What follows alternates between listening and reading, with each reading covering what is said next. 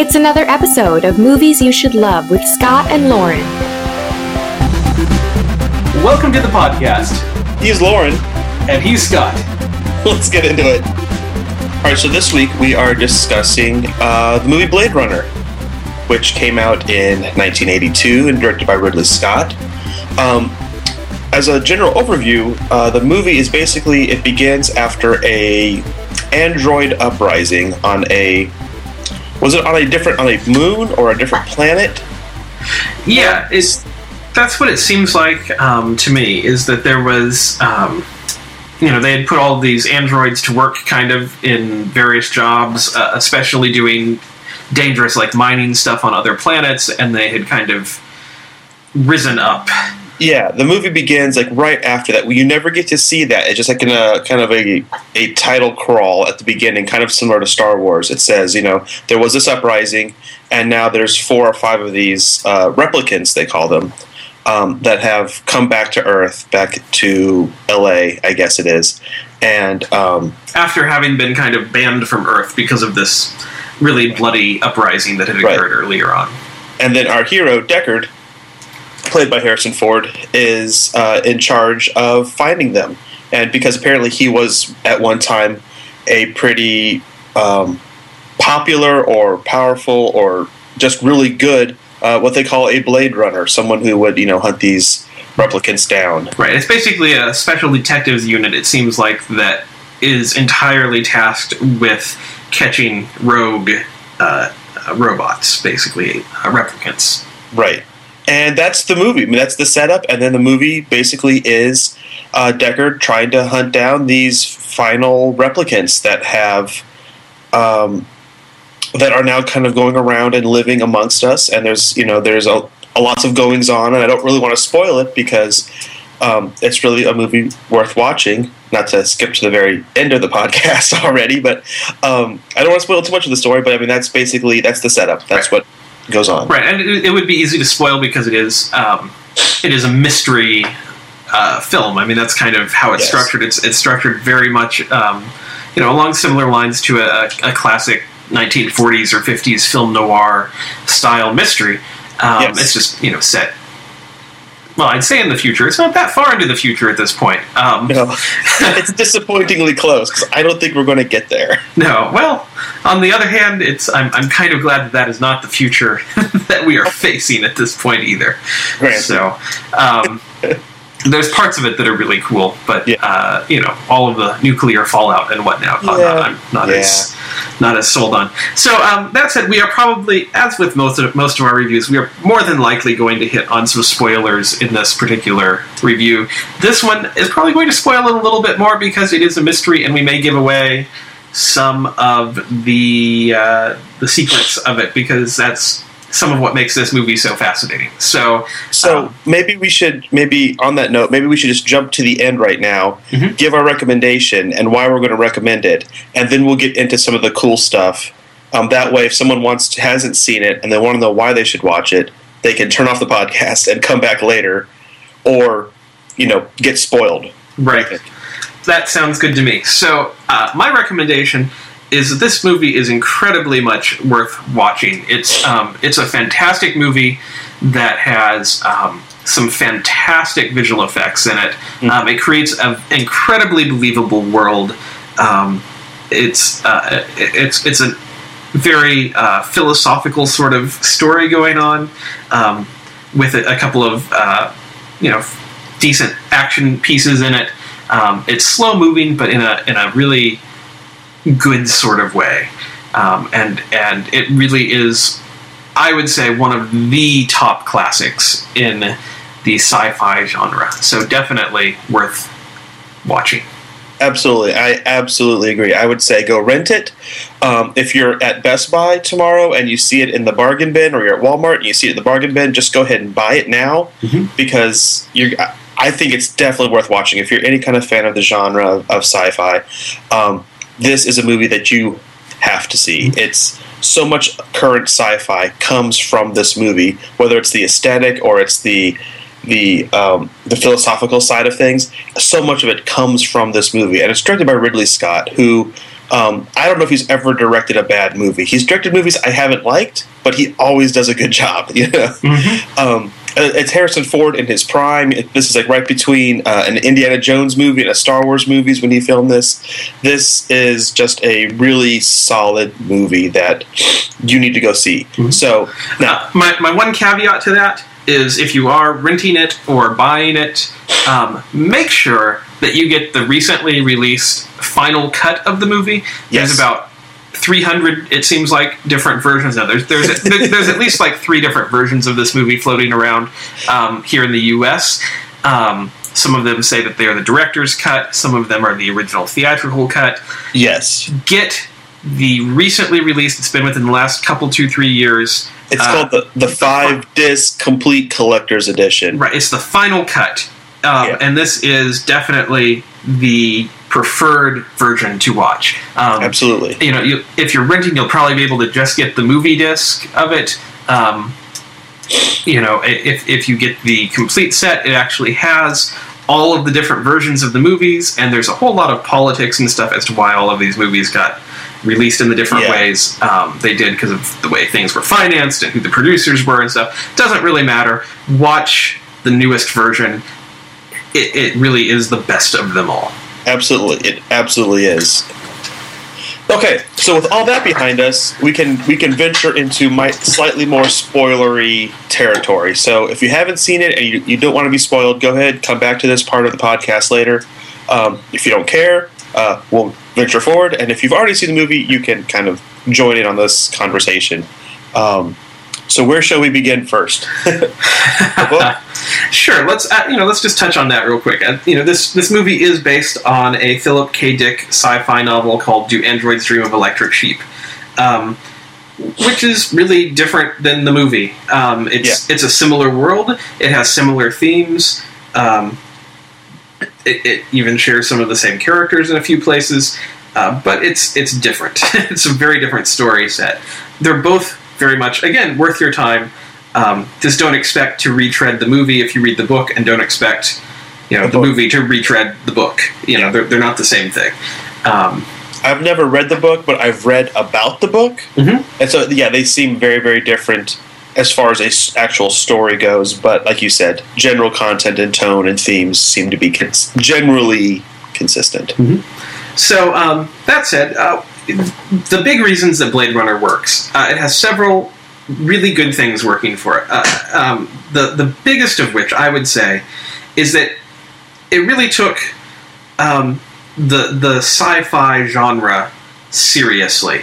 Right. It is, there had been movies that definitely did sci-fi in a more serious way. You have like The Day the Earth Stood Still and Metropolis and several movies like that came out over the years beforehand. But I think that in general sci-fi has a connotation of being kind of Buck Rogers of the 21st century, right.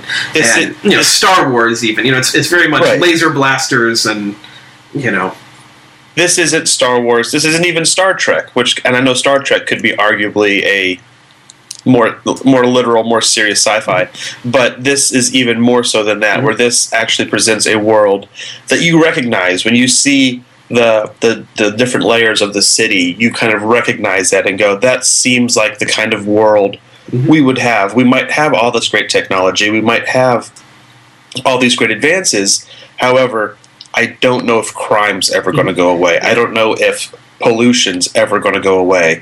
This is definitely a world. I mean, you don't get a single spaceship battle in it, no. And the most advanced technology that makes it look futuristic is that they have flying cars. I mean, this is their huge advancement, is that they have flying cars. Yeah, and that's really true. I mean, at the beginning they talk about this off-world activity, but you never even see a spaceship. You don't even see a spaceship land. No, you see flying billboards and you see flying cars or cars. Yes. So it's a very it's a very serious what will the future look like kind of take on it.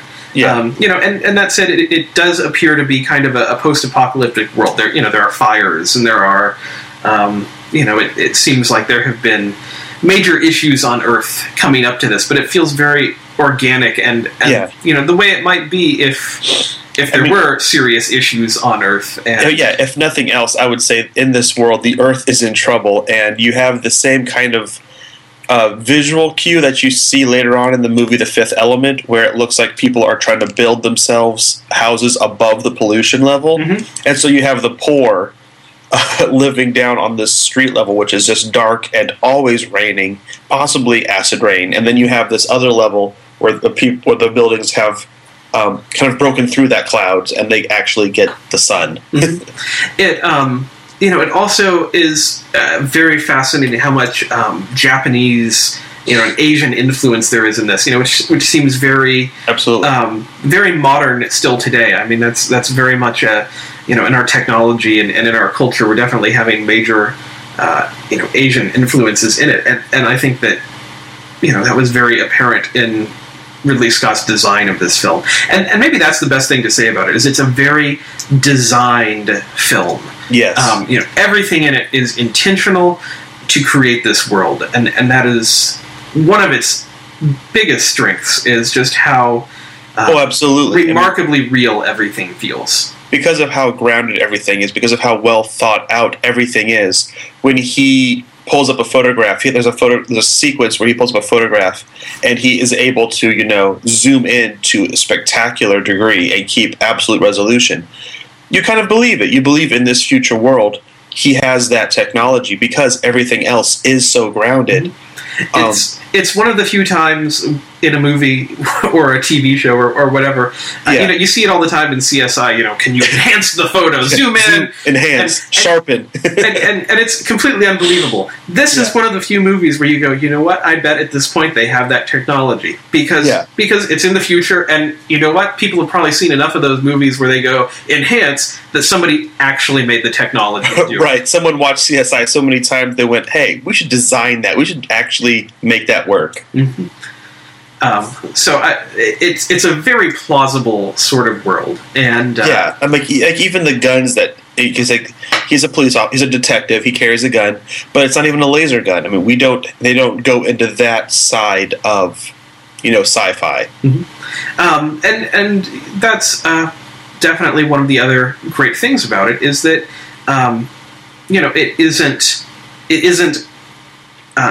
shoot 'em up sci-fi. It is very much in that hard genre, like a Isaac Asimov story, or Philip K. Dick's own writing, or the Orson Scott Card's Enderverse or something, where it's much more than fantasy with rivets and metal and that sort of thing. It's a recognizable world that gives us a chance to explore these really deep philosophical and moral questions. Oh, you're absolutely right. And I've always said there's two types of sci-fi. There's that sheer spectacle, which is a lot of fun, movies like Star Wars, and then there's the sci-fi that kind of explores like a social issue. And this movie kind of straddles that line while kind of leaning probably closer to the social aspects of life. Mm-hmm.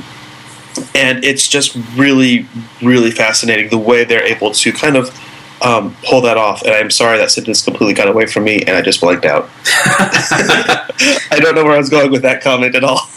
Well, but it's well. Hold on.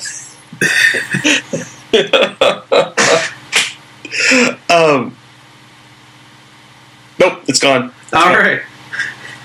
Well, the other thing that this movie does is, into this really great world, it also combines this film noir mystery style that is just really fantastic. It's a dark world. It feels like the same sort of world that Humphrey Bogart would have been in. He could live in it. Yes, and investigate the Maltese Falcon or the Big Sleep or something like that. Right. That's exactly what I was going to say. When you started talking about Orson Scott Card, you reminded me the sci-fi is almost in the background. Mm-hmm. I mean, you could almost tweak this, just change a couple lines of dialogue here or there, and this movie could be about Deckard hunting down Nazi sympathizers. It could be set almost in any time and any place.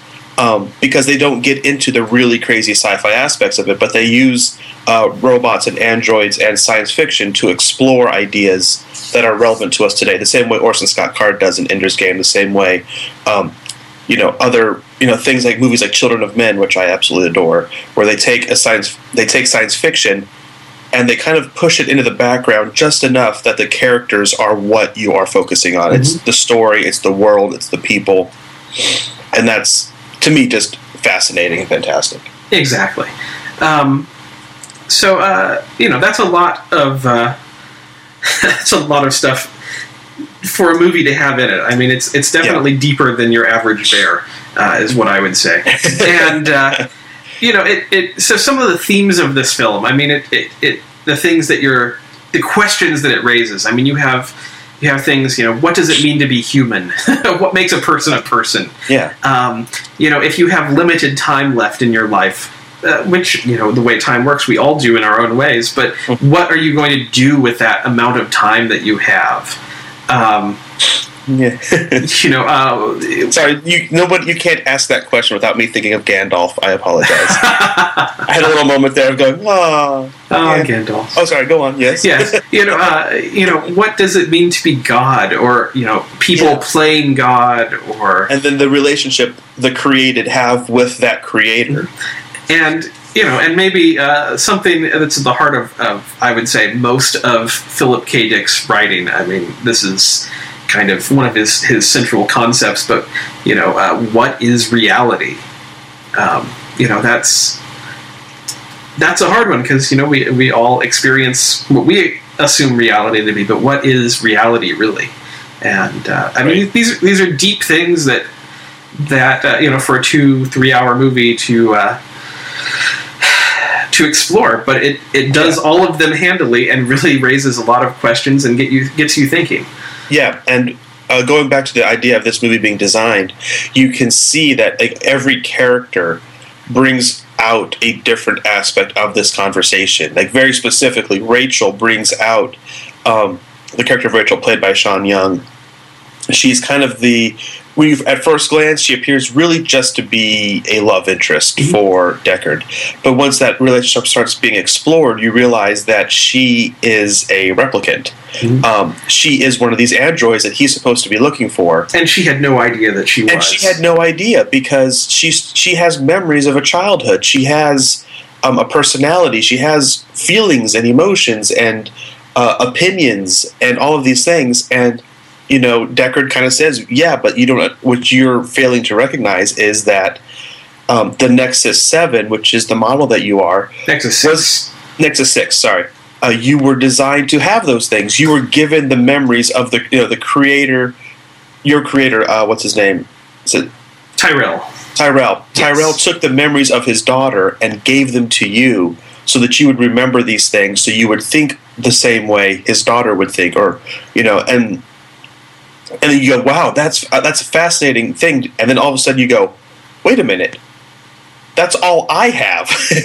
I have these memories. Who's to say I wasn't turned on in a factory yesterday with 30 years of memories planted in me? That's the kind of thing all of a sudden this character Rachel brings out. And then all of a sudden you start questioning everybody in the movie, going, well, then really anybody in the movie could be one of these robots. And and that's going back to this whole concept of the sci-fi as we know it today would not exist without this movie. I mean, that's the Matrix right there. That's that's the Matrix. That's the new Battlestar Galactica. Yeah, I mean that is sci-fi in the world today. And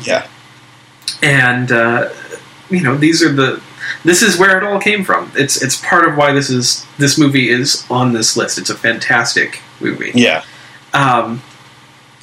Let's see. I mean, there's more I could say, but I mean that really sums it up for me. I mean, there's so much there. I would say going into this, like, as deep and rich as it is, it's really a movie you have to sit down and just kind of devote yourself to, because while it has all of this, a lot of this stuff that we're talking about takes place almost in the background. It's true. They don't sit around and discuss these things the way we're discussing them now. They don't go, well, blah, blah, blah, blah. because in this world, everybody kind of knows this already, and so nobody has to say it. Mm-hmm. It's just the way they treat each other. It's the way he looks at each other. It's the way he reacts to certain things, and you have to kind of ask yourself, well, why would he do that? What's going on here? What's going on there? To start to see some of this stuff. And this movie is I've seen it I don't know how many times now, but every time I sit down and watch it, I always forget how slow and how quiet this movie is. It's a very introspective movie. I mean, the movie goes by pretty quickly because there's always something happening. Every scene has a purpose. Everything progresses the story.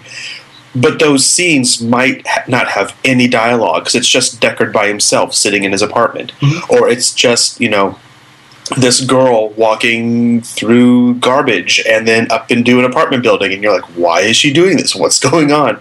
You have to just kind of wait, listen, and watch. Mm-hmm. Yeah, it's definitely a slower paced film, and then you have Vangelis's score for it, which is very ethereal and the whole movie has this feel almost like a dream to it that it kind of creates. And I watched it the very first time I ever watched it was when I was in high school, and I saw it with a group of guys and one of our teachers late at night. We probably started it at like 1 or 2 in the morning, and it definitely has this element of being a waking dream, which definitely plays into all of its questions. As to what is reality and what does it mean to be human and stuff. But it's very slow paced, very things unfold in their own time, which is not to say it's boring or slow. Not at all. It just moves at its own rhythm. And if you can kind of buy into that, it's incredibly worth it. Yes, I would absolutely agree. As a comparison, I would almost the only other movie that I can kind of think of that it reminds me of as far as the way it slowly takes its time to unfold is the first Alien movie, which oddly enough was also directed by Ridley Scott. But when you go into that first Alien movie, you're told it's a sci-fi horror film, and it doesn't get horrific for a solid hour almost. Same with this movie. It's like you're going in and going, oh, it's a sci-fi movie. And while, yes, the visuals you're seeing are sci-fi, there's not a lot going on necessarily. There's not necessarily something where you're going, oh, this is why I sat down and watched this movie. This movie's amazing. It's not. It's a movie that has to be digested after the credits start rolling. Mm-hmm. Yeah, very much. And it's the sort of movie where you watch it and you kind of think, man, so much could have gone wrong in making this movie. Yeah. And yet there's almost nothing wrong with it. Every actor. It has Rutger Hauer in it, who is pretty much known for all of the B movies that he's been in. All the B movies and this. And then this, and he's fantastic. His role in this. You completely buy into him, and by his final scene in it with on the rooftop with Deckard. Yes, it's hugely emotional. It's amazing. And I was going to say we can't end this podcast without talking about his character Roy Batty, because what's so interesting to me is that in that final confrontation, it's like a 10-minute fight almost, and I don't think it's the kind of fight that you would see today. Style has changed so much because our main character never says anything. Mm-hmm. It's this 10-minute showdown where our hero only reacts. He only just watches Roy go absolutely crazy, and Roy is throwing things at him. He's punching him through the wall. He's doing all of these things. There's this final big fight on the top of a roof, and at this point you've decided this guy is completely crazy. He's a robot who's malfunctioning and he needs to be put down. And then he has this final moment where he kind of recollects or kind of recalls, I should say, his memories of what happened in that uprising that we never saw, and it breaks your heart, and all of a sudden he's completely human again. And it's just really quite astounding, and it definitely, when he finally dies, it leaves you with something that carries you through the rest of the movie. It's just a very, very emotional sequence. Yeah, it's And that's kind of what this movie does to you, is it sets you up kind of one way and then twists things around on you so that you have to re-examine what you were thinking to begin with. Yeah. I think maybe the most famous and controversial of all of those is, it starts you off right at the very beginning that there's this group called Blade Runners and that they hunt replicants. Yeah. And then they introduce you, very, well, I say very shortly. I mean, you have a couple other sequences beforehand, but pretty quickly to Harrison Ford's character, and he's introduced as like the best Blade Runner of them all, who has to come back for one more job. And by the end of the movie, you're questioning whether he is human or a replicant. I mean, this is it's the big question of the movie. It is, except I have to admit, I wouldn't have that question in my mind if I hadn't heard it before I watched the movie. Mm-hmm. I do have to cop to that, because when you watch the movie, there is only one moment that really ever... Well, there's two moments. There's two moments that only ever hint at something going on with Deckard. Mm-hmm. One is he has this crazy, completely out-of-place dream. I guess it's a dream. It's either a dream or a memory. He's in his apartment, he's playing with a piano, and you start to see this vision of a unicorn running through a forest. And it's so out of place that you go, well, it has to mean something, mm-hmm. right? Why would he have this vision in this movie that is so meticulous and everything else? Why would this little sequence take place? Mm-hmm. And it should be noted that he is having this vision while he is flipping through this series of photos that he has with him. Yes. Which is kind of the photo motif is kind of a recurring theme for replicant characters in this movie. They all have collections of their memories kind of in photo form. Right. And so it's an interesting thing that this vision occurs while he has this... Right. While he's looking at these photos and he's, in his own home playing on his piano. Right. Yeah, so you have that. And at the very end of the movie, you have the Edward James Olmos character. You see him throughout the movie. He's always playing with these little origami things, and he leaves him a unicorn. It could, and you could go, well, that's just coincidence, or maybe he knows that he's seeing a vision of the unicorn because maybe Edward James Olmos is also a replicant, or maybe he knows something about... maybe he's his controller here on Earth. Maybe he knows that he's a replicant and he's the one to, keep him in line or whatever. Right, so you have that. And then the other thing that kind of tips the balance towards him possibly being a replicant is that there is a visual motif that goes through the whole movie, and that is anything that is not human at one point in the movie is lit in such a way that their eyes actually reflect or refract light back towards the camera in this really weird, creepy way. And I noticed it fairly early on because, like, the first, you see it with Roy, you see it with Sean. You see it with Roy, you see it with Rachel. And then you see it with the owl, you see it with the snake. And then there's one short shot of Deckard walking through his apartment, and his eye does the same thing. Mm-hmm. And the way it's done in the movie, it's like it's not supposed to be anything necessarily. It's not like it's not a special effect going, oh look, he has fake eyes. And it's it's not a moment where you're expecting a reveal of any sort or anything. Right. It's just a moment where he walks through basically a thing of light, and you see this thing, and it's just something that you can tell Ridley Scott very specifically said, I'm only ever going to do that to people or things that are, fake, that aren't human, that are robots or whatever. And so when you see that happen to him, you go, well, hold on, why would he do that to him if he's only doing it to all of these other replicants? Mm-hmm. That being said, I don't like the idea of him being a replicant. Well, and this is a very interesting part. And part of the reason that this exists is because there have been so many versions of the film.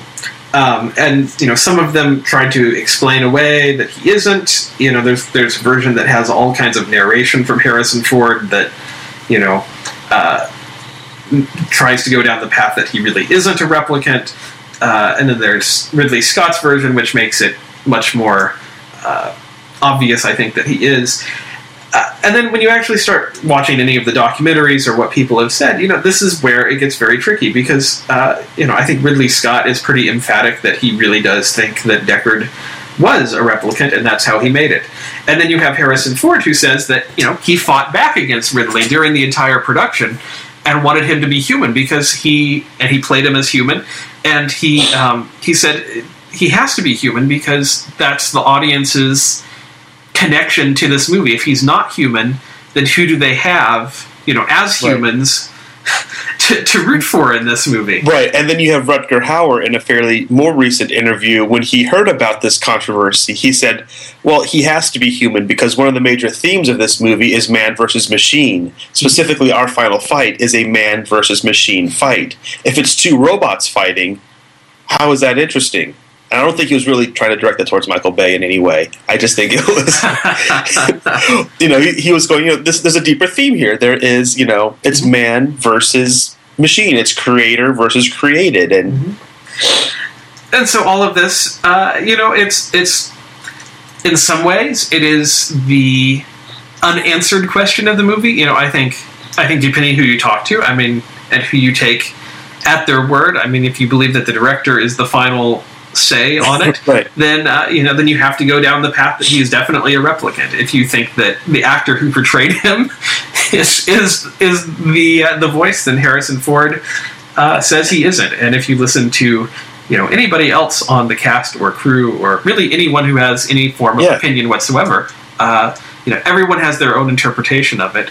And I do have to admit, what I love about this conversation is that this is the point of the movie. Exactly. It's like Ridley Scott. I would wish that Ridley Scott. He has gone on record saying he thinks he's a replicant. I wish he hadn't. Yes. Because Harrison Ford playing the character like a human is exactly what a replicant would do. A replicant would go into it going, no, I'm a human. I have to be human because I have these things. And so it's like, that would be kind of perfect. That's actually exactly what your character would do regardless. And it's fascinating that this is the discussion because, part of the point of the movie is, what does it matter that someone's a replicant or not? Or does it, this is why it's a fantastic movie, is this discussion right here, because it's the question that really digs into your mind and really makes you start thinking. This is not the sort of movie that you're going to walk into and walk out of and forget 15 minutes later. It's it's not a popcorn flick. It has way too much depth and philosophy in it.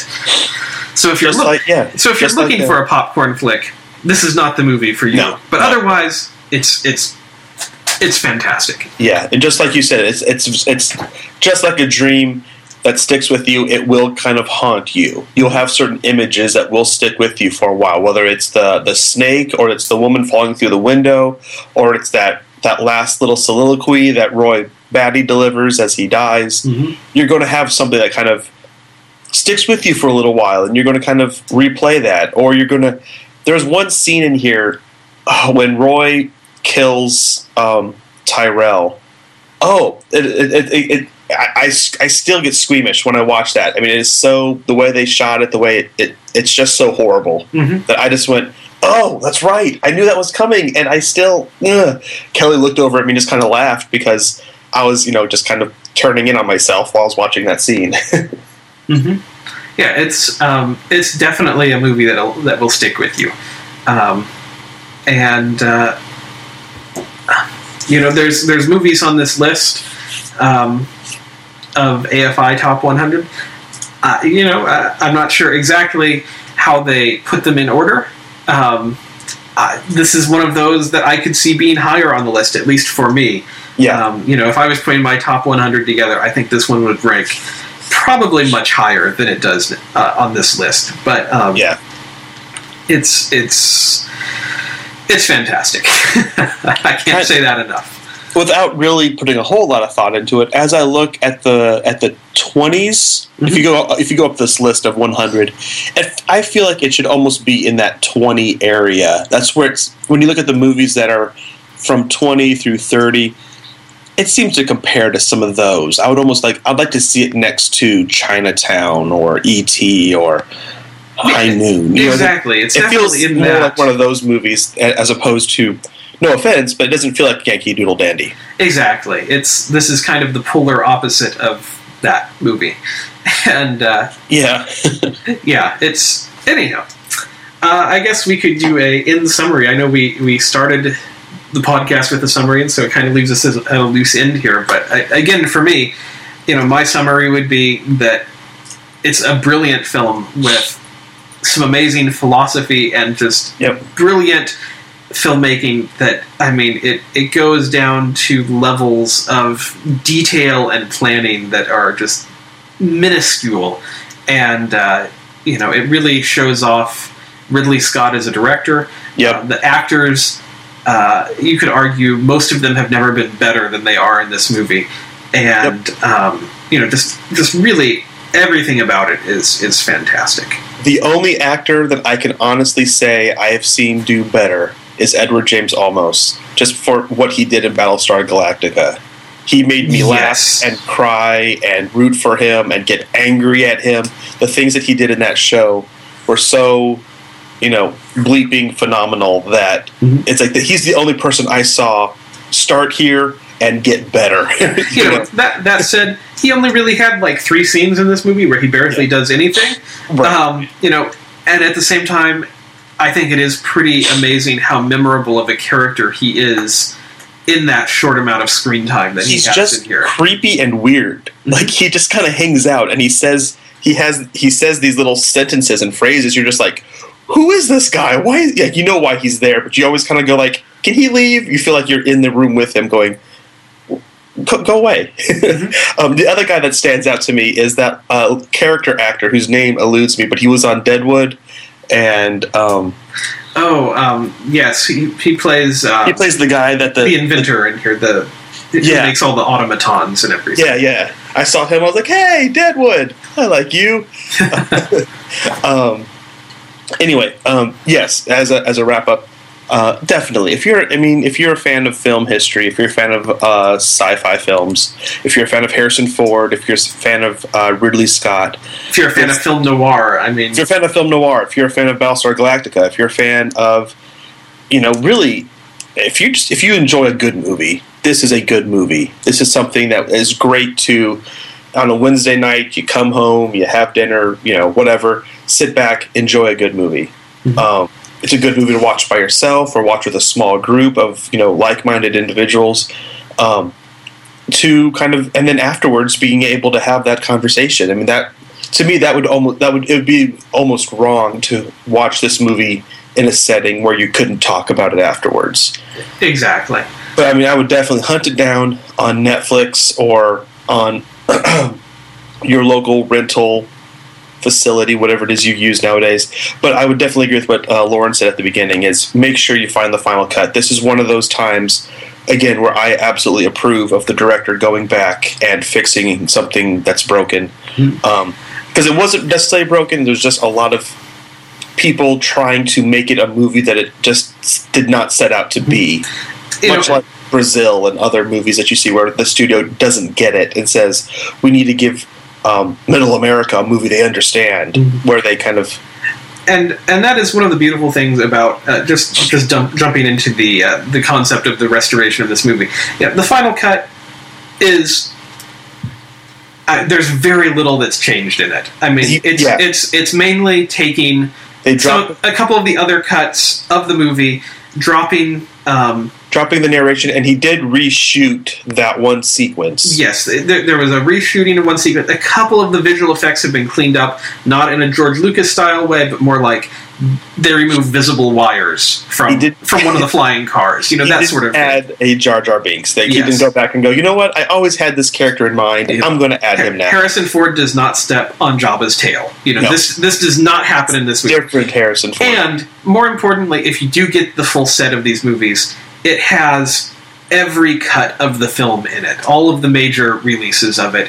If for some reason you do not like the new final cut, it has the version with the narration that Ridley Scott never approved of. It has, the international cut that was longer than the U.S. version because they were able to put a little more blood and guts and stuff into it. It's, it has all of these different versions that you can see and compare and contrast and pick what you think the best one is. And so it's kind of the opposite of the George Lucas way of going.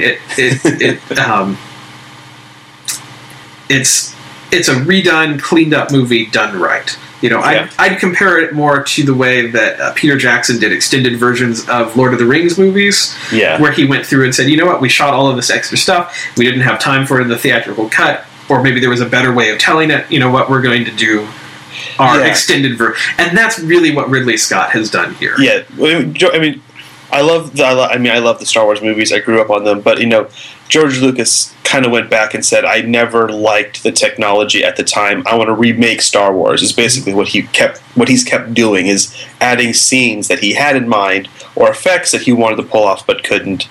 And Ridley Scott hasn't done that. He hasn't gone, well, in this world, there's also this other thing that I wanted to show but we couldn't.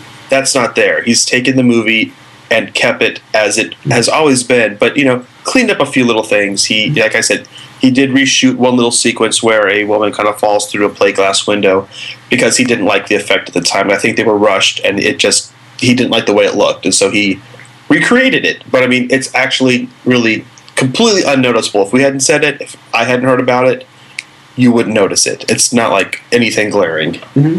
Yeah, basically you can't see the effect that goes on now. It's right. It's very minor changes, and if you are a purist, again, the other versions are available to you.